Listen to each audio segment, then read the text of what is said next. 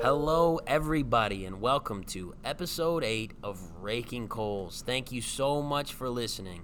This is a podcast from the E43 Collective, and you are welcome to check out our website, e43collective.com. There you can find our blog, you can find our other podcasts, the After Sunday Discussion, and we would appreciate it if you guys took a minute to check out e43collective.com.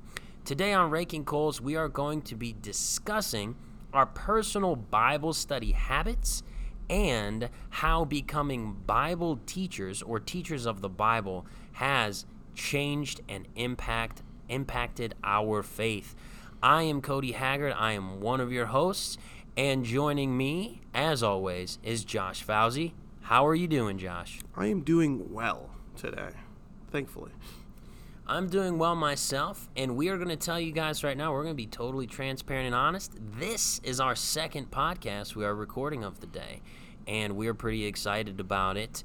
But just wanted to share with you guys, we are actively working on catching up with our recording schedule, so we're recording a few podcasts in one evening here, and we just want to thank you guys for bearing with us. We've been battling sickness and cold weather and changes in life, but we are catching up, and we want to bring you guys some good stuff. Today we are going to be talking about personal Bible study habits and how becoming teachers of the Bible has changed our faith in what I would say is a good way.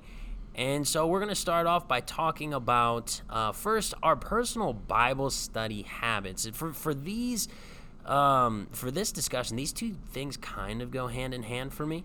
But Josh, what is your general approach to when you sit down and you have the Bible in front of you? What do you do? So most of the time, I will go one book at a time. To me, context is key. So I will read like 1, 2, 3 chapters at a time, depending on how it flows. But most of the time, the way I start every study is I try to read through the entire book all at once, in one sitting. Try to go at it. It actually isn't that hard, and it doesn't take that long. But try to read it without thinking about the verse numbers or the editorial notes or anything like that. Just read it, try to absorb it that way, and then break it down. And that's really what I do most of the time. I do a lot more. I will admit I do a lot more New Testament than I do Old Testament. Just because when you get into the prophecy stuff, you kind of lose me sometimes. But when I break it down in the context in the chapters, or however I'm going to break it down, I normally have 1 or 2 commentaries around just in case, and they're not. I try not to rely on them, but they're very much there just as like a reference point.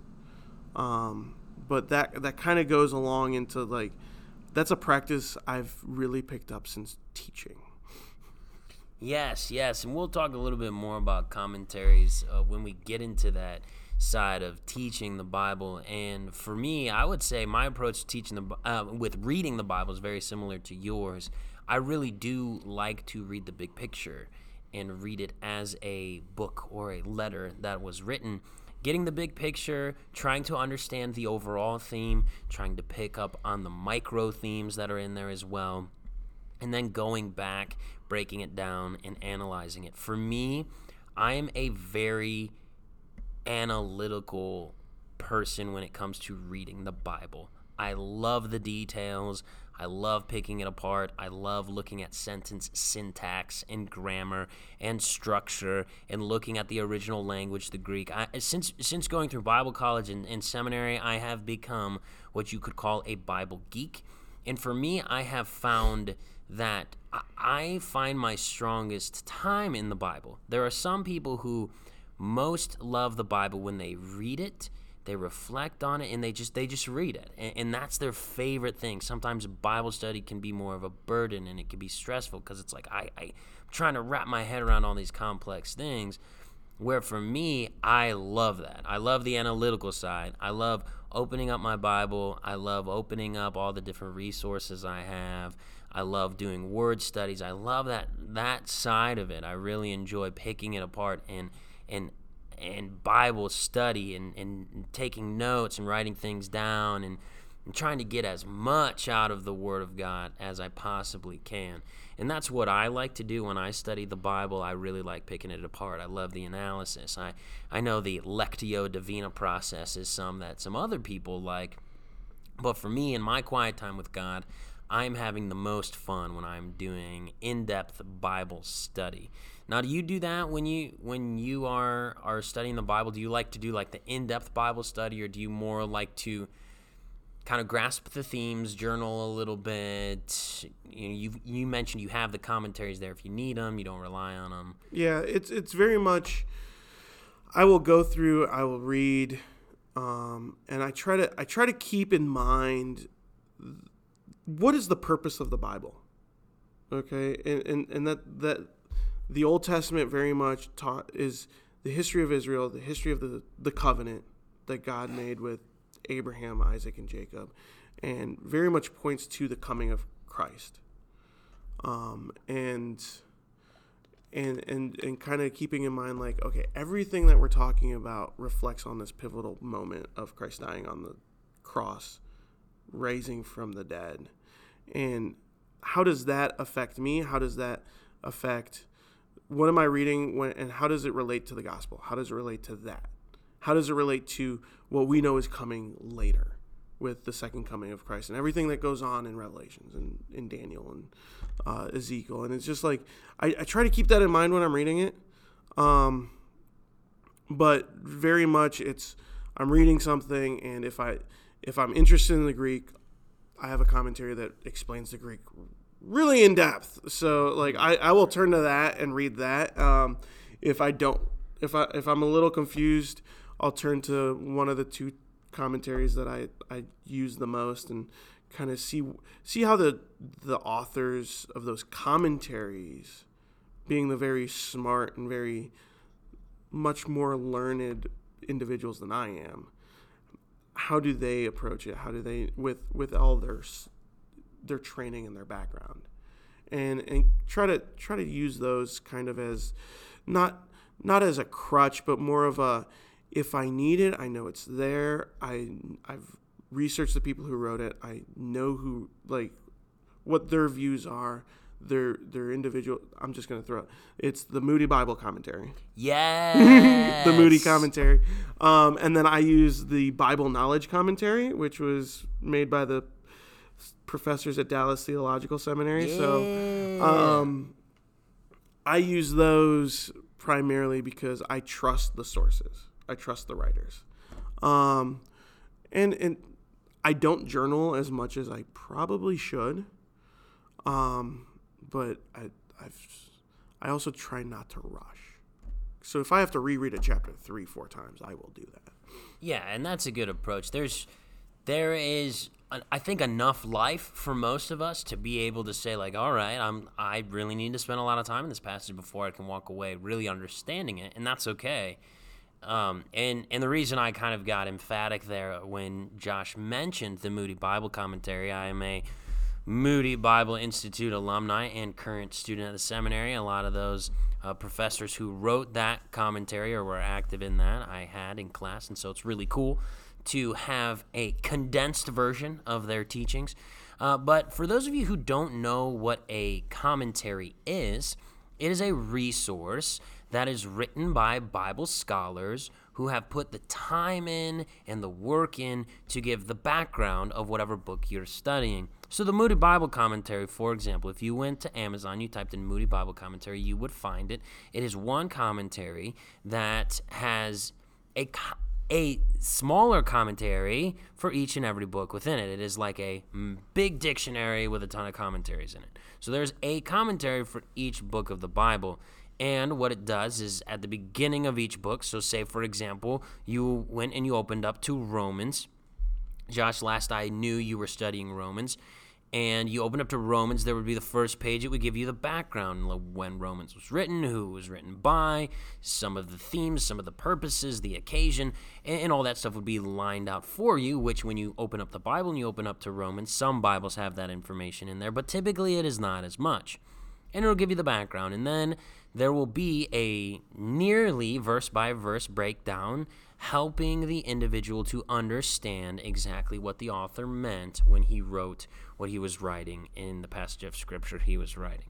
So it's a way in order to help yourself understand the context, help yourself understand how the sentences were structured, what the author meant, because sometimes reading the Bible, when you haven't spent as much time reading it, or you're a little bit weak in picking up on syntax and sentence structure, that commentaries can help bridge that gap. Now they are a tool. They are not the inspired word of God. The Bible is the inspired word of God, but they are a tool to help us understand it more clearly.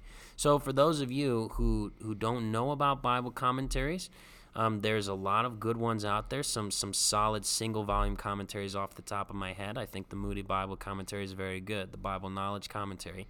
The John MacArthur Commentary is very good. The Holman Bible Commentary is also good.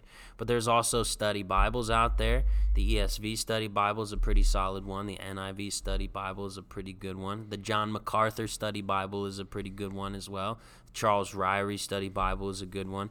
There's a lot of good study Bibles out there that can help you kind of begin to get those more in-depth things out of your Bible study time. And as you grow and you grow like those resources, you will find yourself looking into more resources if that's your cup of tea. But enough talk on resources. I could talk about resources all day. Can I share one more resource that I use? Absolutely. And I only bring it up because you introduced it to me and you gave me my copy. But the one textbook that you used in your undergrad called Grasping God's Word, if you guys, it's not expensive. It is a great resource. And the thing that really, and this kind of plays into the whole teaching aspect, is there's a picture in that textbook that I constantly see when I study the Bible. It's the bridge. Yep. Yeah. Oh, yeah. And it's very much on one side of the bridge you have who the people, the audience that the writer was originally writing to, right? Mm-hmm. And then it goes into what it meant to those people at that time. Right. Okay, what were the lessons that they were supposed to get from it with their background? And then you have this river of time. Right, the river, all the contextual differences. Right. Yeah. And then you take the lessons and the principles and the ideas, and you take it. This is what it meant for them. Okay, you bridge that to over the river. Bridge going over the river. Okay, how can I apply those principles and those lessons to me now? Yeah, and then it's a picture of like a modern looking city. It's pretty cool. And it's just when you don't think of it that way a lot of times. I know before I started teaching at youth group and doing all the ministries that I've been a part of, I never thought of the Bible that way. I never cared about what did this mean to the farmer back in the day who didn't have electricity, and what was like when you're talking about the talent, sowing and reaping. What does that mean? Because we think sow and reap, it's like you click your fingers together, it happens right away. It's like, no, these guys, they sowed their seeds, then they worked their fields for a while. And yep. it's like, that's a quick example that I can give of that, but it's amazing because those principles are timeless. And a lot of times we take things out of context and try to shove them into our time period. And when you go back and you do it, look at the word in that way, sometimes that doesn't work. Like, you can't do that. Yeah, and one thing that we do are in going through formal Bible classes and studying the Bible class, I've been through a ton at this point, and I come from the position where it's like, man, this is something, this type of material, this type of stuff that I've learned in undergrad and in seminary really should be learned by just about everybody who calls themselves a Christian and who wants to grow. but maybe I'm being a little too extreme in that. But there's just highly valuable stuff. But what I will definitely say is one of the biggest dangers we always talk about in these classes is the Bible study, where it's like, okay, everybody, what does this mean to you? And that's where you start to enter into that dicey territory, right? Where it's like the Bible then becomes this openly interpreted work where there's all these different philosophies and train of thoughts that come out of it. And it's like, oh, well, hold on. We're walking that fine line of turning the Bible into like a living document versus a document that was written that meant something, that has eternal principles and ongoing applications, but the meaning, that original meaning, that is intact. That stays the same. And I think that's something when I study the Bible, I'm striving to understand what did it mean to the audience that it was written to. And that's important. That's really important to understand when you're studying the Bible, because it helps us make the right applications in life. And when we find those principles, and maybe Josh and I, this is kind of coming out of nowhere. Maybe we'll post a video or something on the website where we kind of give some visuals and some help. If anybody is interested in that, maybe we can get something out there as a visual to help anybody who's interested in learning more about proper Bible study methods. And with kind of talking about Bible study methods, I began to care a lot more about this and get a lot better at this when I had to become a teacher of the Bible. And I think Josh would say the same. And before we totally transition into that, there are a couple of different verses that come to mind when I think of the importance of studying the Bible. First comes out of Joshua 1, where God tells Joshua, referring to the Old Testament law, meditate on this book of the law day and night, and do not let it depart from your mouth, saying, know this. At that point, Joshua would have only had what was written from Genesis to Deuteronomy, but that was God's word. That was the inspired word of God, and God tells Joshua, know this. This is what you need to lead my people. And that really has not changed when we're talking about the Bible. Christians, know the Bible. This is the word of God for you. And then I think of 2 Timothy 3:16, right? All scripture is God-breathed and is profitable for rebuke, teaching, and training in righteousness, where you get the idea that scripture, the Bible, the inspired word of God, is useful. It is from God, and we need it for so many things in our life. Kind of my abridged sermon that I normally preach on that, but it's really important. Those are two verses that really point out, like, hey, the Bible is super important. You should know it. Spend time with it. It talks about the living person of God, and that's why it's important to study. But I know for me, I began to take studying the Bible way more serious after the first time I was challenged to have to teach it. Josh, do you remember the first time you had to teach the Bible? Oh, yes. It was because I'm drawing a blank on the verse right now, but it says that God will judge you for you who this is me completely butchering it. But like, God is going to harshly judge you if you taught the Bible wrong. and I remember I was a senior in high school, and I was teaching the junior hires at church, and I just got super nervous because, number one, I didn't want to embarrass myself because I was terrified of speaking in public, like absolutely petrified. But at the same time, it's like, I really don't want to screw this up because that would be bad. And I just remember our pastor was just so good about he sat with me and we kind of went over. He let me borrow commentaries and any resource I needed from him, and just went through the lesson before I taught it. And then I went and I taught it. And I just remember, like, I was so nervous. I had a student come up to me afterwards, and she just went, 42. I was like, 42? 42 what, like Hitchhiker's Guide to the Galaxy 42? Like, what are you talking about? She goes, you said okay. The word okay 42 times because that's my nervous tick. And that started a trend where, like, I want to say for 2 years, they counted every single time I would say okay during a lesson. Like, there was always one person who was, like, marking on a piece of paper how many times I would say it. It was terrible. That is brutal. That's brutal. I remember the first time I had to teach, it was similar scenario about a year before you had to.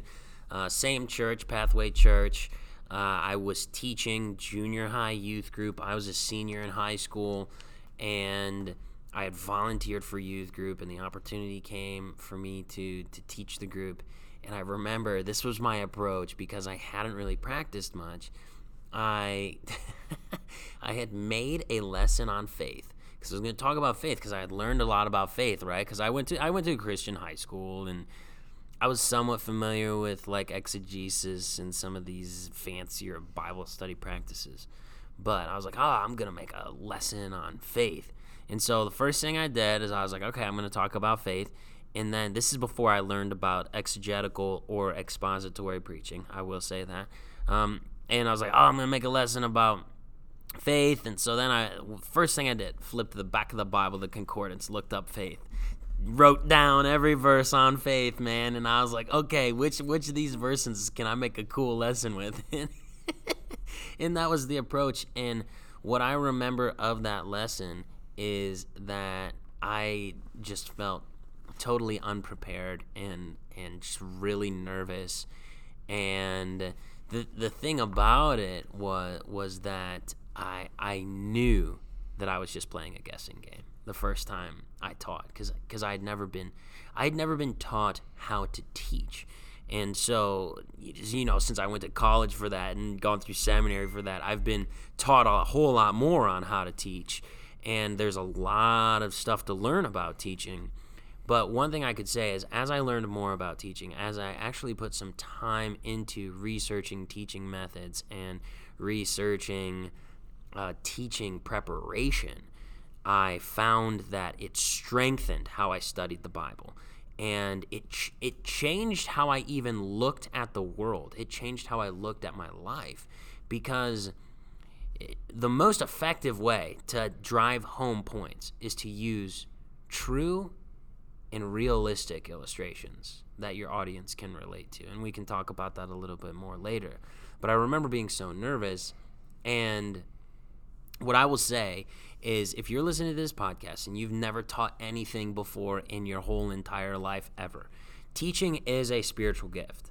However, you will never know if you have the spiritual gift of teaching until you at least try a couple times. Because after the first time, you won't know if you have the gift of teaching, because there's a good chance you probably won't do that good of a job. And secondly, if someone asks you to teach, respond to that person, okay, teach me how to teach. And make sure that that person teaches you how to teach. That's a question that I know if I would have asked, someone would have taught me how to teach. I just didn't ask. I was like, okay, I'll figure it out. And it made for a underwhelming lesson that was clearly produced by a 17-year-old child. So okay, I'm gonna have a follow-up question. Do you remember what lesson did you teach where you were the most nervous? The most nervous? It actually wasn't a lesson.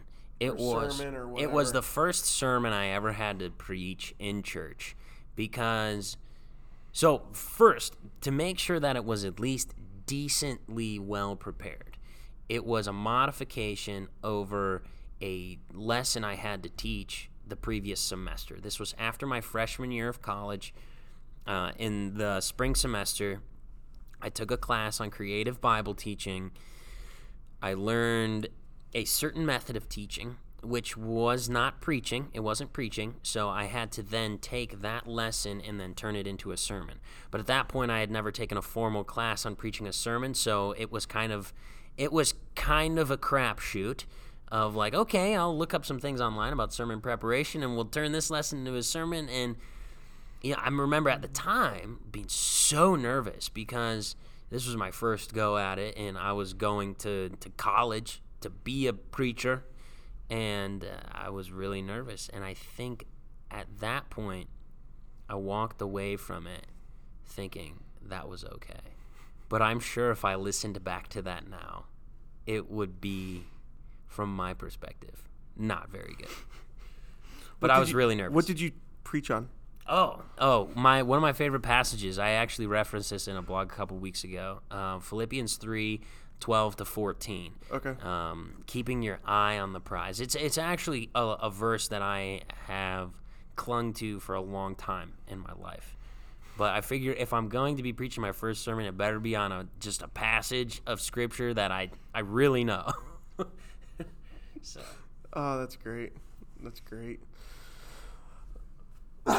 So, Josh, what about you? What was the most nervous you've ever been? Was it the first time you had to teach? No, and this was it was not. It was I had to preach at my parents' church, which I know we mentioned this in passing before, but I am a first-generation American. Both of my parents are from Egypt. The church they go to is just Arabic. They don't preach in English, and and it's also it's the church that I grew up like my entire childhood going to, even through my teen years going to Pathway and the youth group there. I still went to the Arabic church, and I had to go, and it was like, you think of like all the titans of the faith that you grew up with, like the people that you really respect, like that. Those were the people who were going to be there, and not only that, I had to preach with a translator. So like I preached in English, and then I had an Arabic translator because my Arabic's not good enough to preach. And it was the Mother's Day sermon. Okay. My mom was sitting front row staring at me the entire time. And I remember I preached on just Timothy and how he had two very strong women who really helped fortify him and give him a strong foundation in the faith, and how influential they were to him, and how you as individuals we have to be like them and really feed into the next generation. And you made sure to say that your mom was just like that. Oh, yeah, right? Totally. And I remember, well, not only was my mother there, my aunt, who's my mother's oldest sister, who was essentially my second mother, because she lived with us for a while, and I love her to death. And my grandmother was there. And talk about pressure, because they're like, it's like, if I screw this up, not only am I never going to be allowed to come back here, but they're going to be talking about this for a very long time. But it went well, in my opinion. Granted, there is no recording, so I will never know. But yeah, no, I was petrified. And that was after years of teaching youth group, after leading men's ministry, after preaching a couple times before that at that church, actually. And it's just like, you took the pressure and it went from like a 2 to like a 10. And preaching is a different animal. Teaching a class is a little bit different. It can still be very intimidating, but getting up and preaching and being the person who's going to be talking for the next half an hour to 45 minutes or longer, I guess, whatever your style is a huge intimidating thing, and it's different. I'm not saying that it's better or worse than a Bible class, but it's just way more intimidating to stand up and be like, all right, here we go. And you've prepared and you've spent the time doing it. And I know for me as a preacher, I write out all my sermons, I rehearse them, I internalize them, and then I preach without any notes. So I go up there, it's me, the Bible, and everyone who's listening, and obviously the Holy Spirit. And so even though I've done this many, many, many times, whenever I preach, I get up there and I'm like, all right, well, God, I'm trusting you that I remember this, So it's normally gone off pretty well. Okay. But yeah, it is like I can understand you being nervous because preaching's just different. You get up there and it's like everyone's looking at you, and blank stares on their faces. There is no audience participation. As like when you lead a small group or you're teaching to like a group that's intended to be interactive, you play off of the group. You play off of the questions. You play off of the, because like when we teach youth, we're trying to teach inductive Bible study. So it's, what did you observe?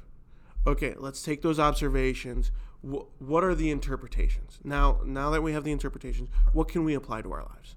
And you can do that in the teaching realm, but when you're preaching, it's just you coming up with like, here's the passage, here's the important things that we have to observe, here's the interpretation of it, here's your application. Go and do like, and you have to make sure that you have the context correct, you have the meaning correct, you have the interpretation correct. I like to explain how it relates to other parts of Scripture, because there's background with that. Like here, I can't come up with an example off the top of my head, but like the writer could be talking about something, and he's referring to something, or it's connected to something that's in the, like, from the New Testament all the way in the Old Testament. It's like, this is what it meant to these people. Like this passage of Scripture that we're reading here, they would have heard that and thought, oh. And they would go back to the Old Testament passage that they probably had memorized, and they're like, that's what he's talking about. Mm-hmm. And before I ever started teaching, I didn't care about that. It was very much, if I read the Bible once throughout the year, I was golden, and I did what I needed to do, and I didn't use the cross-references in the middle column of my Bible. I didn't look at the study Bible part of it. It was like, I just read the passage. Okay, that's what the Bible says. Kind of thought about it for a little bit and went on my merry way. Mm-hmm. And now it's very much, oh, well, there's a cross-reference here. Mm-hmm. I'm going to go to that cross-reference, see what that means. Like, how does that cross-reference to this? How does what he says here in chapter 5 relate to what he says in chapter 2? Like, or here he references something. What is that? Okay, okay, good. And that's where the commentaries come in handy. That's where the tools that are built into Bibles come in handy. Mm-hmm. And you're just constantly going back and forth, and you're trying to piece together the bigger picture so that you can understand the intricacies. Yeah, and kind of going along with that is, I mentioned earlier, being someone who's taught the Bible now many times, and this is why I encourage anyone who's been asked to teach the Bible, I would encourage you to try and go through the preparation. Even if you've never been asked, maybe find an opportunity to try, just to be able to identify with a different side of studying the Bible, because there is a lot that goes into it. There is the studying of the passage, and then the context of the passage, and then the historical context of the book, and the grammatical structure. Because when you are teaching, you are showing up, whether it's a discussion-based class or a sermon, you're showing up and you should be somewhat of an expert on the passage. And when you begin reading the Bible that way, when you begin really trying to grasp what God is saying, because you're responsible for having to share it with other people, you then have this perspective where, like, okay, I might not have been the best teacher, but I really enjoyed getting to know that passage. I really enjoyed the satisfaction of really understanding a biblical passage for the first time. And I would say that if you step up to the challenge of teaching, you will find the joy in mastering Scripture. And none of us will master it. I'm using that as a descriptive word of strongly grasping it. None of us will truly master Scripture, because that's God's realm, not ours as humans. But it's an enjoyable thing, and it makes me look at the Bible different. It makes me look at my life different, because for me, something I really enjoy from teaching and preaching, something that is very important, is a strong introduction and a strong conclusion. And what's good to use within introductions and conclusions in your teaching and your preaching is illustrations that make sense and that build up your passage. They build up the big idea of whatever you're teaching.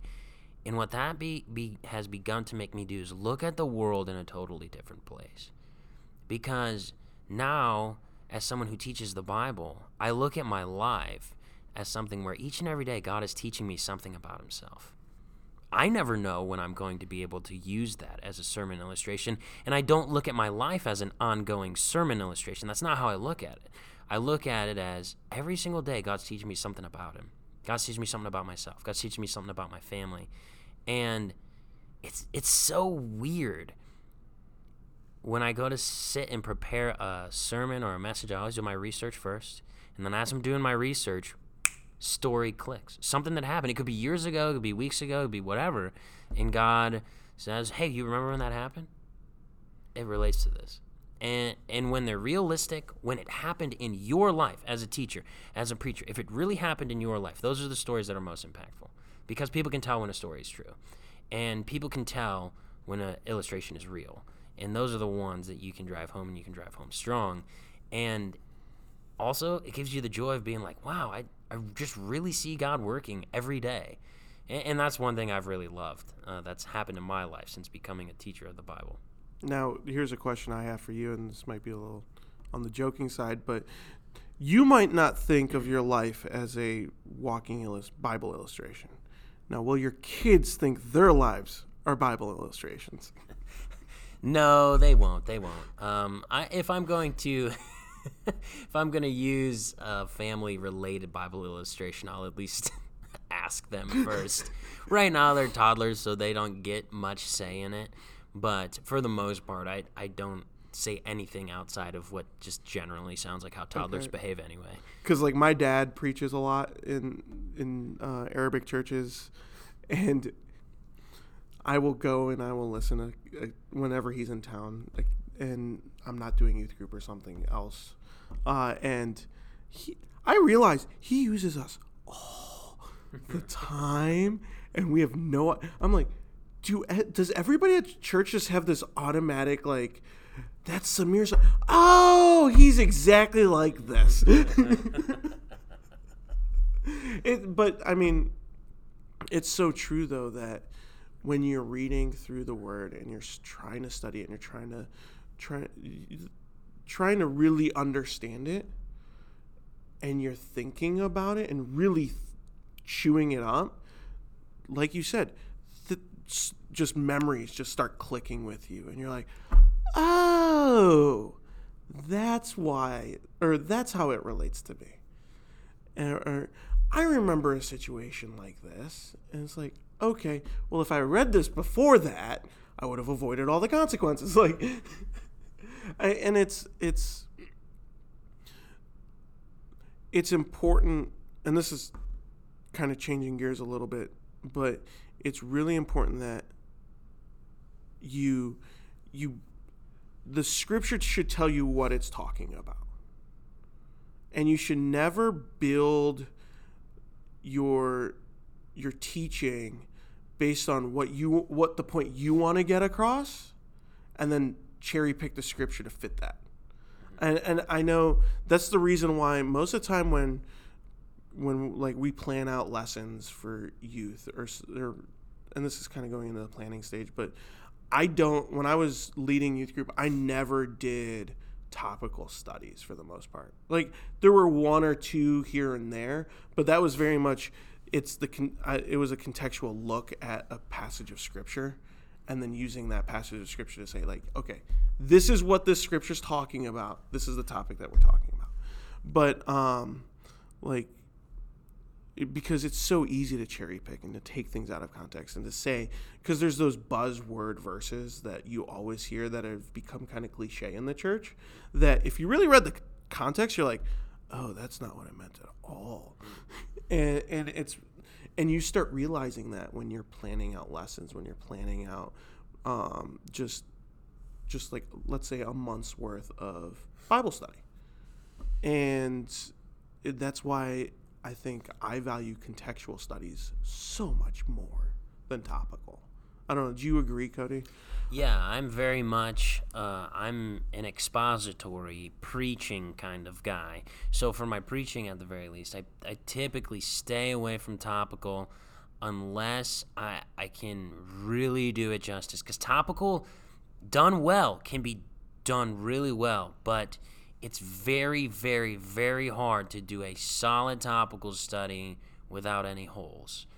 Because when you do a topical study, you're open yourself up to a lot of the contextualization holes and maybe reading into something more than you should. And the hard part about it is it's also hard to get around when you're even preparing, like, okay, this is the topic that I chose. Is this me speaking or is this God speaking? Whereas when you choose a passage and you teach what the passage says, you at least can say, like, the passage itself is what God has said. I have structured a bunch of words based on my research that should help people to understand what God said. And if I screw up anywhere in there, I know that God can forgive me, but at least I pointed to what God really said. And so, yeah, I'm more of a pick the passage, stick to the passage.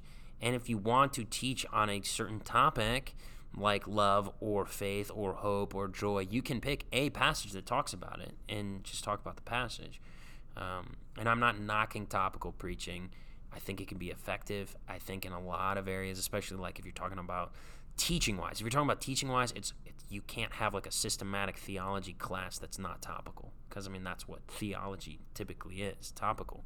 But those guys are really, really, really, really doing their homework. So, and that's kind of a heavy discussion for this podcast. But just final thought from me here, and this will be the last thing I say, and then Josh, I'll kind of let you say whatever you got to say here at the end, is just lastly, again, I've said it 3 times on this podcast already, try and find an opportunity to teach the Bible. Because even if you're a parent with children, you're going to want to teach your kids the Bible.